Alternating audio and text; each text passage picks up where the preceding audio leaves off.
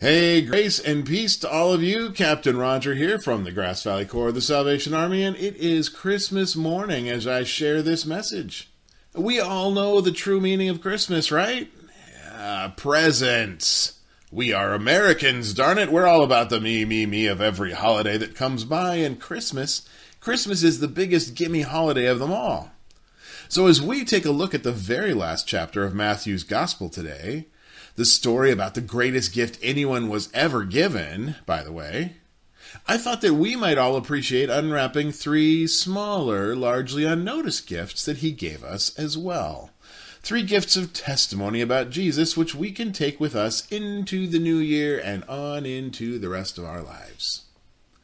Better yet, I'm going to try to do it in record time because it is Christmas, and I am sure that you all want to get on to the best parts of the holiday, like time with your family, or maybe for some of you, time without your family. Personally, I have a very important date with a nap scheduled, and a book that I haven't turned a page of since our holiday season began in November. I can't wait. But I digress, and we better get into our passage so that I can stay on task, right? Matthew chapter 28, we're going to start at verse 1. Matthew 28, verse 1. Early on Sunday morning, as the new day was dawning, Mary Magdalene and the other Mary went out to visit the tomb. All right, now, I'm going to try not to stop a whole lot inside each of these 3 passages, but I know that some of you may not know what's happening at this point. So let me give you the thumbnail version. Matthew's been telling us a story about a man named Jesus. Jesus was born in some unusual circumstances. He lived a pretty amazing life where he traveled his homeland, healing people and teaching them how to live full, whole lives by seeking God's will and then doing it.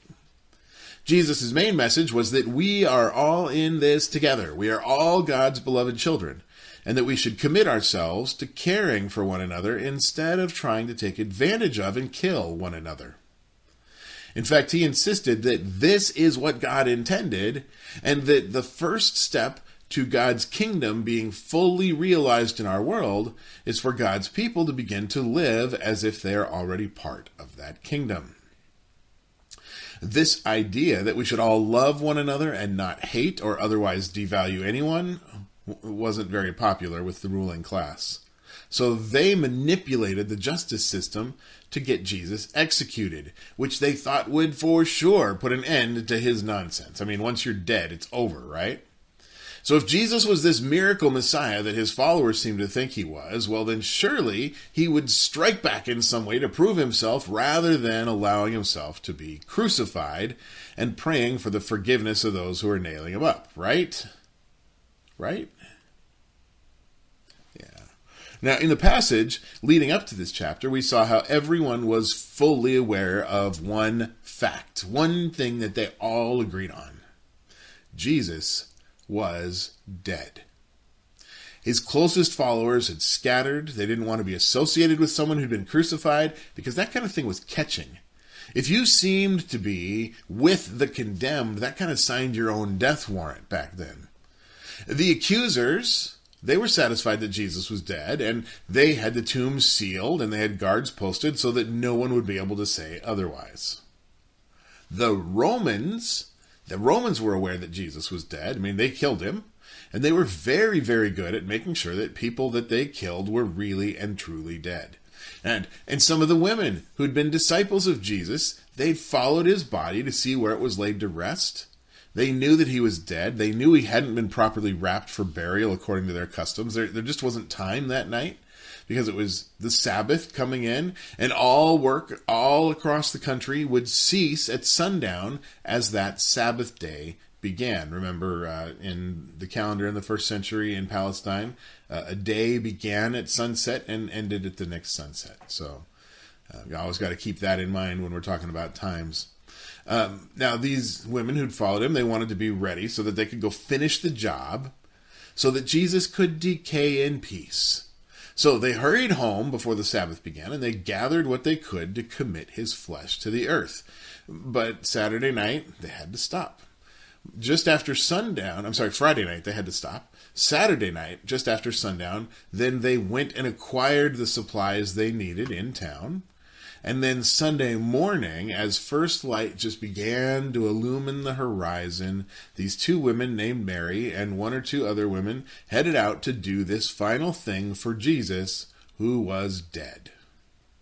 Except, while they were trying to do that, another thing happened. Look at verse 2. Suddenly there was a great earthquake, for an angel of the Lord came down from heaven, rolled aside the stone, and sat on it. His face shone like lightning, and his clothing was as white as snow. The guards shook with fear when they saw him, and they fell into a dead faint. Then the angel spoke to the women. "Do not be afraid," he said. "I know you are looking for Jesus, who was crucified. He isn't here. He has risen from the dead, just as he said would happen. Come, see where his body was lying. And now, go quickly and tell his disciples that he has risen from the dead, and he's going ahead of you to Galilee. You'll see him there. Remember what I have told you." All right. First off, what? An earthquake and a guy shows up and seems to open the tomb on his own? I mean, that's crazy. Those stones were too big for any one person to move away from the entrance. That's part of why they were there.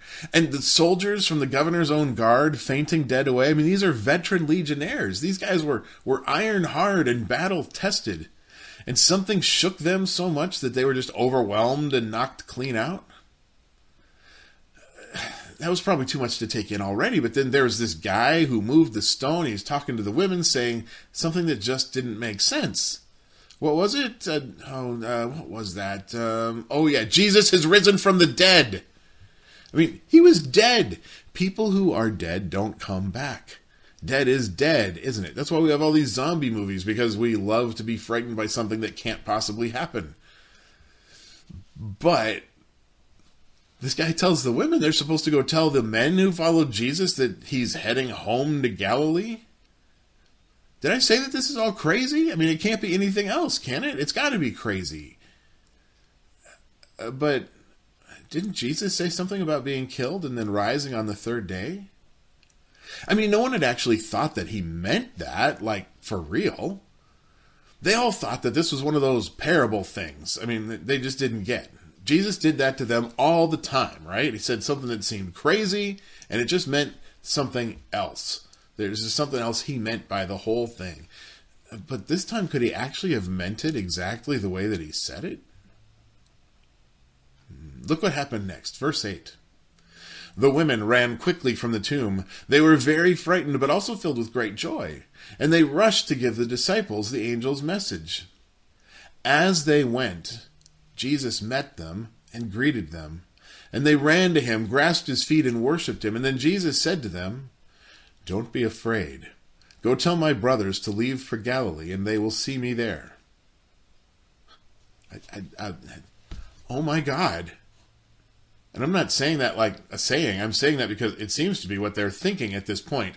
Oh my God, what have you done? Jesus is alive. The broken, bloodied corpse. It's now Jesus again. It's whole, smiling, laughing, restored to who he was. No, wait, maybe something else, maybe something more than he'd been before. And he gives this instruction. Go and tell. Don't keep this to yourself. Go make it known. And there's the first gift here that we tend to miss. It's something we miss because it is so alien to our culture and our time. See, women weren't allowed to carry news. I know it seems crazy, but they just weren't. They didn't have the authority at that time in that place to tell people things. They weren't even allowed to be witnesses in a trial, even if a whole group of them had seen something together. Women, well, they weren't valued that way in the ancient Near East. Nowadays, there are some people who try to cling to those old ways where women have less value than men, or where they're not allowed to be the ones who get to tell the story of what happened to Jesus. And the folks who do that, they're wrong. If these women were good enough for Jesus, why wouldn't they be good enough for you? After all, Jesus, he's been restored and raised. I mean, no one can do that. That is a God thing. And if God cared to raise Jesus back to life in this way that had never been done before, then it follows that God wants us to pay attention to Jesus.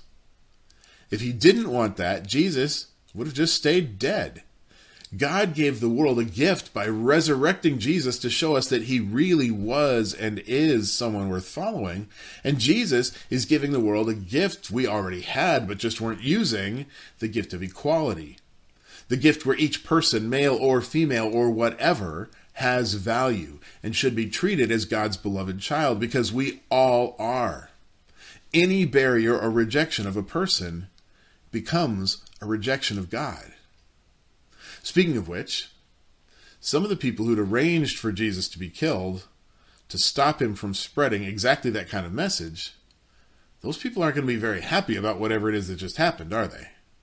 Let's take a look and find out. Verse 11 says, as the women were on their way, some of the guards went into the city and told the leading priests what had happened.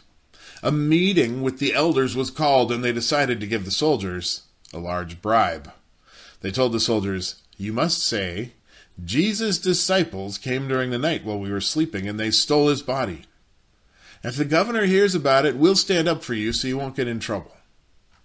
So the guards accepted the bribe and said what they were told to say. And their story spread widely among the Jews, and they still tell it today. I got to tell you, I'm a little uncomfortable with the translation of that last sentence. It's not wrong exactly, but maybe it doesn't say the Jews like we would. It's referring to the Judeans, which is kind of the same thing as referring to the Jewish people, but it's also referring to a specific group, the elite city dwellers, rather than talking about the whole ethnic group or religious sect. Maybe I'm making too much of this. It's just that there's been so much anti-Semitic foolishness in the world recently that I want to be extra sensitive to things which could get pulled out of context and used in a prejudicial way. Right? Here's what this section is telling us. The section's telling us that the guards went back to the people who had asked for them to be posted there, and they told them what they knew about what happened.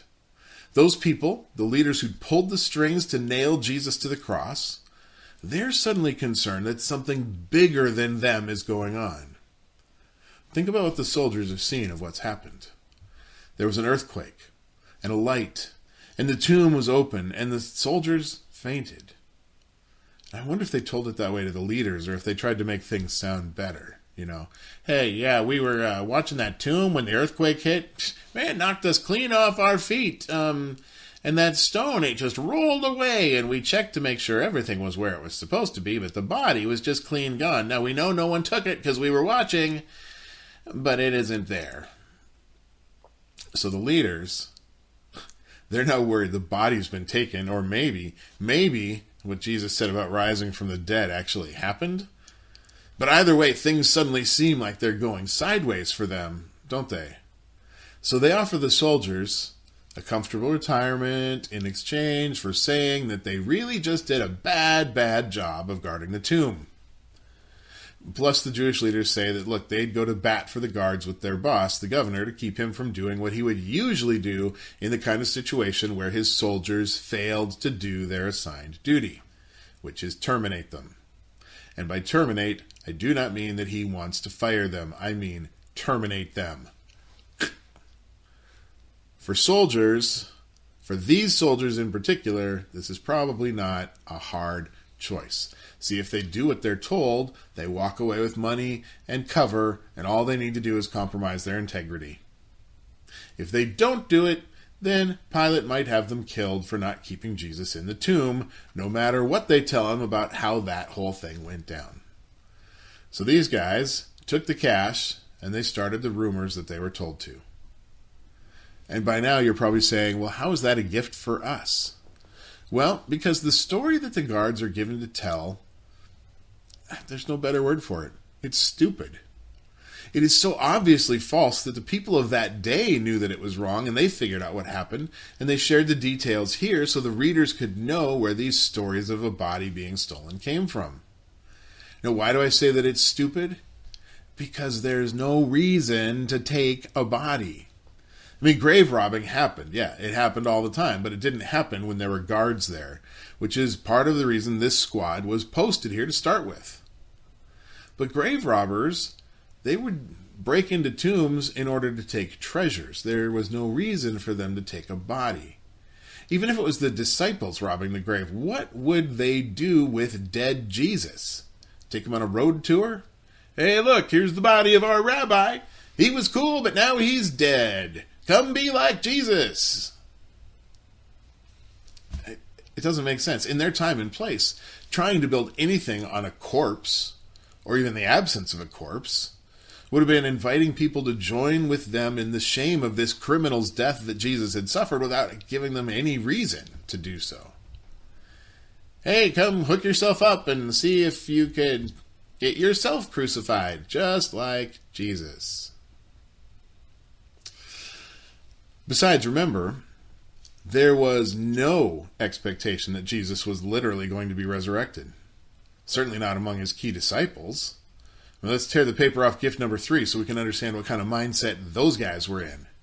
Verse 16.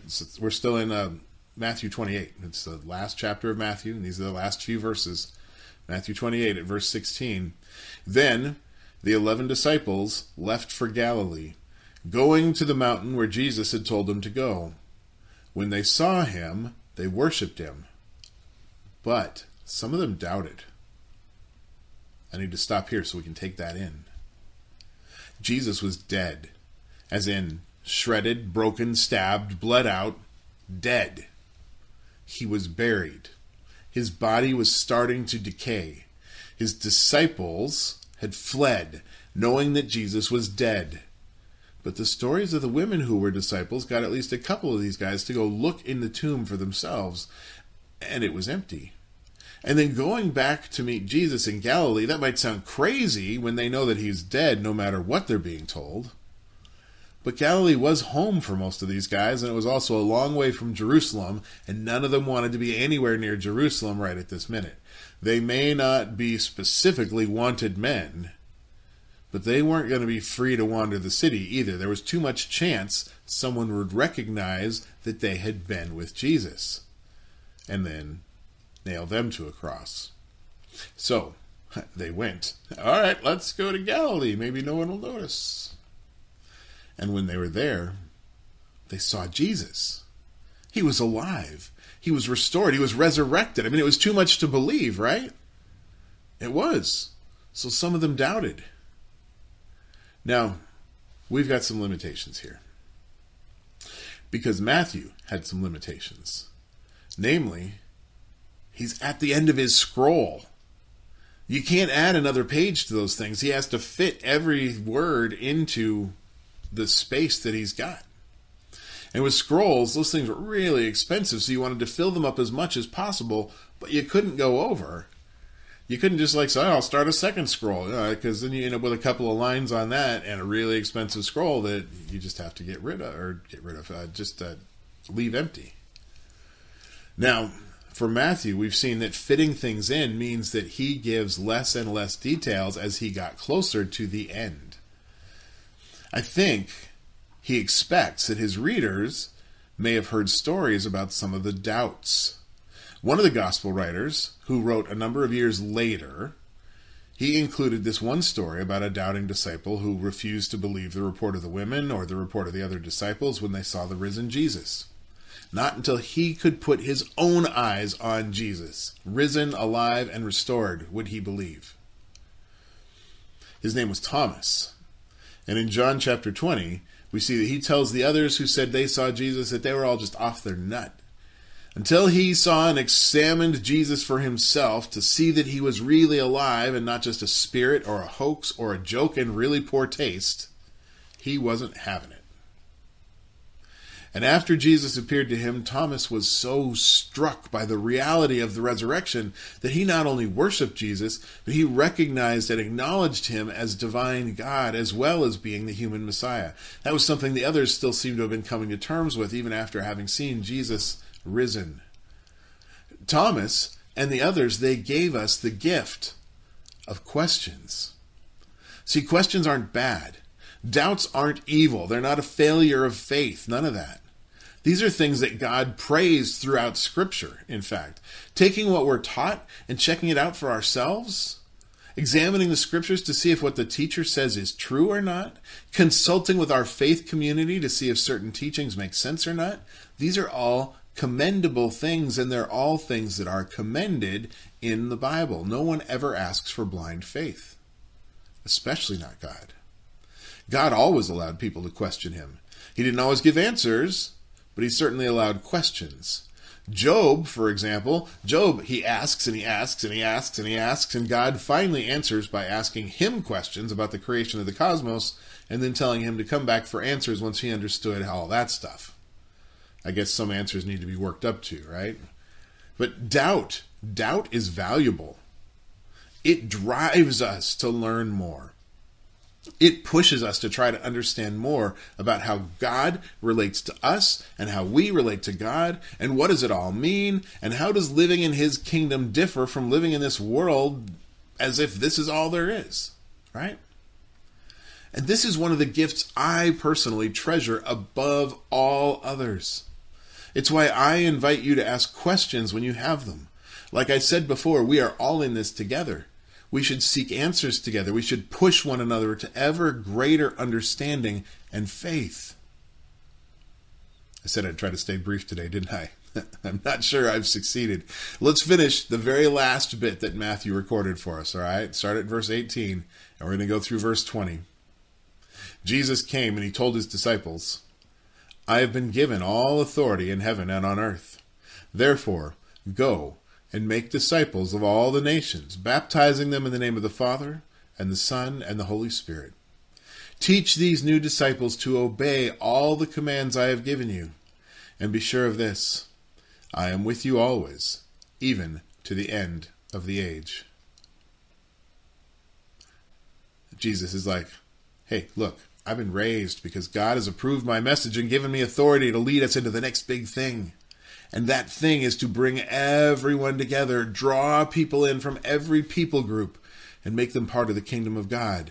Do what I told you. Do we all remember what that was? The ultimate instruction Jesus gave to his followers was simply this: go love.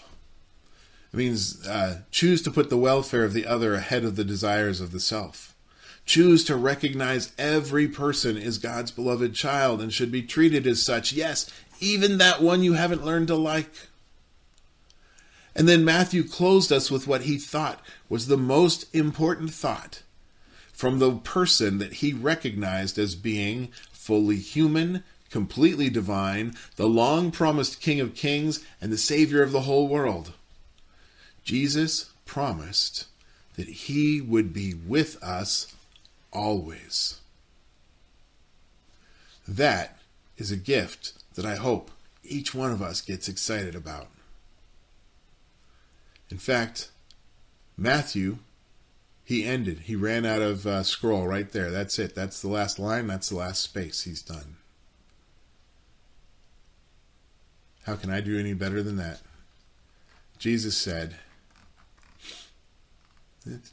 be sure of this. I am with you always, even to the end of the age. Got any comments or questions? Hey, ask them. State them. Share your concerns, your confusions, your doubts, your uncertainties. Work through this stuff. We can wrestle through all the scriptures together and figure out how do they apply to us and the world around us, the world that we live in today, right? Happy Christmas, everyone. Grace and peace to each and every one of you. See you next year.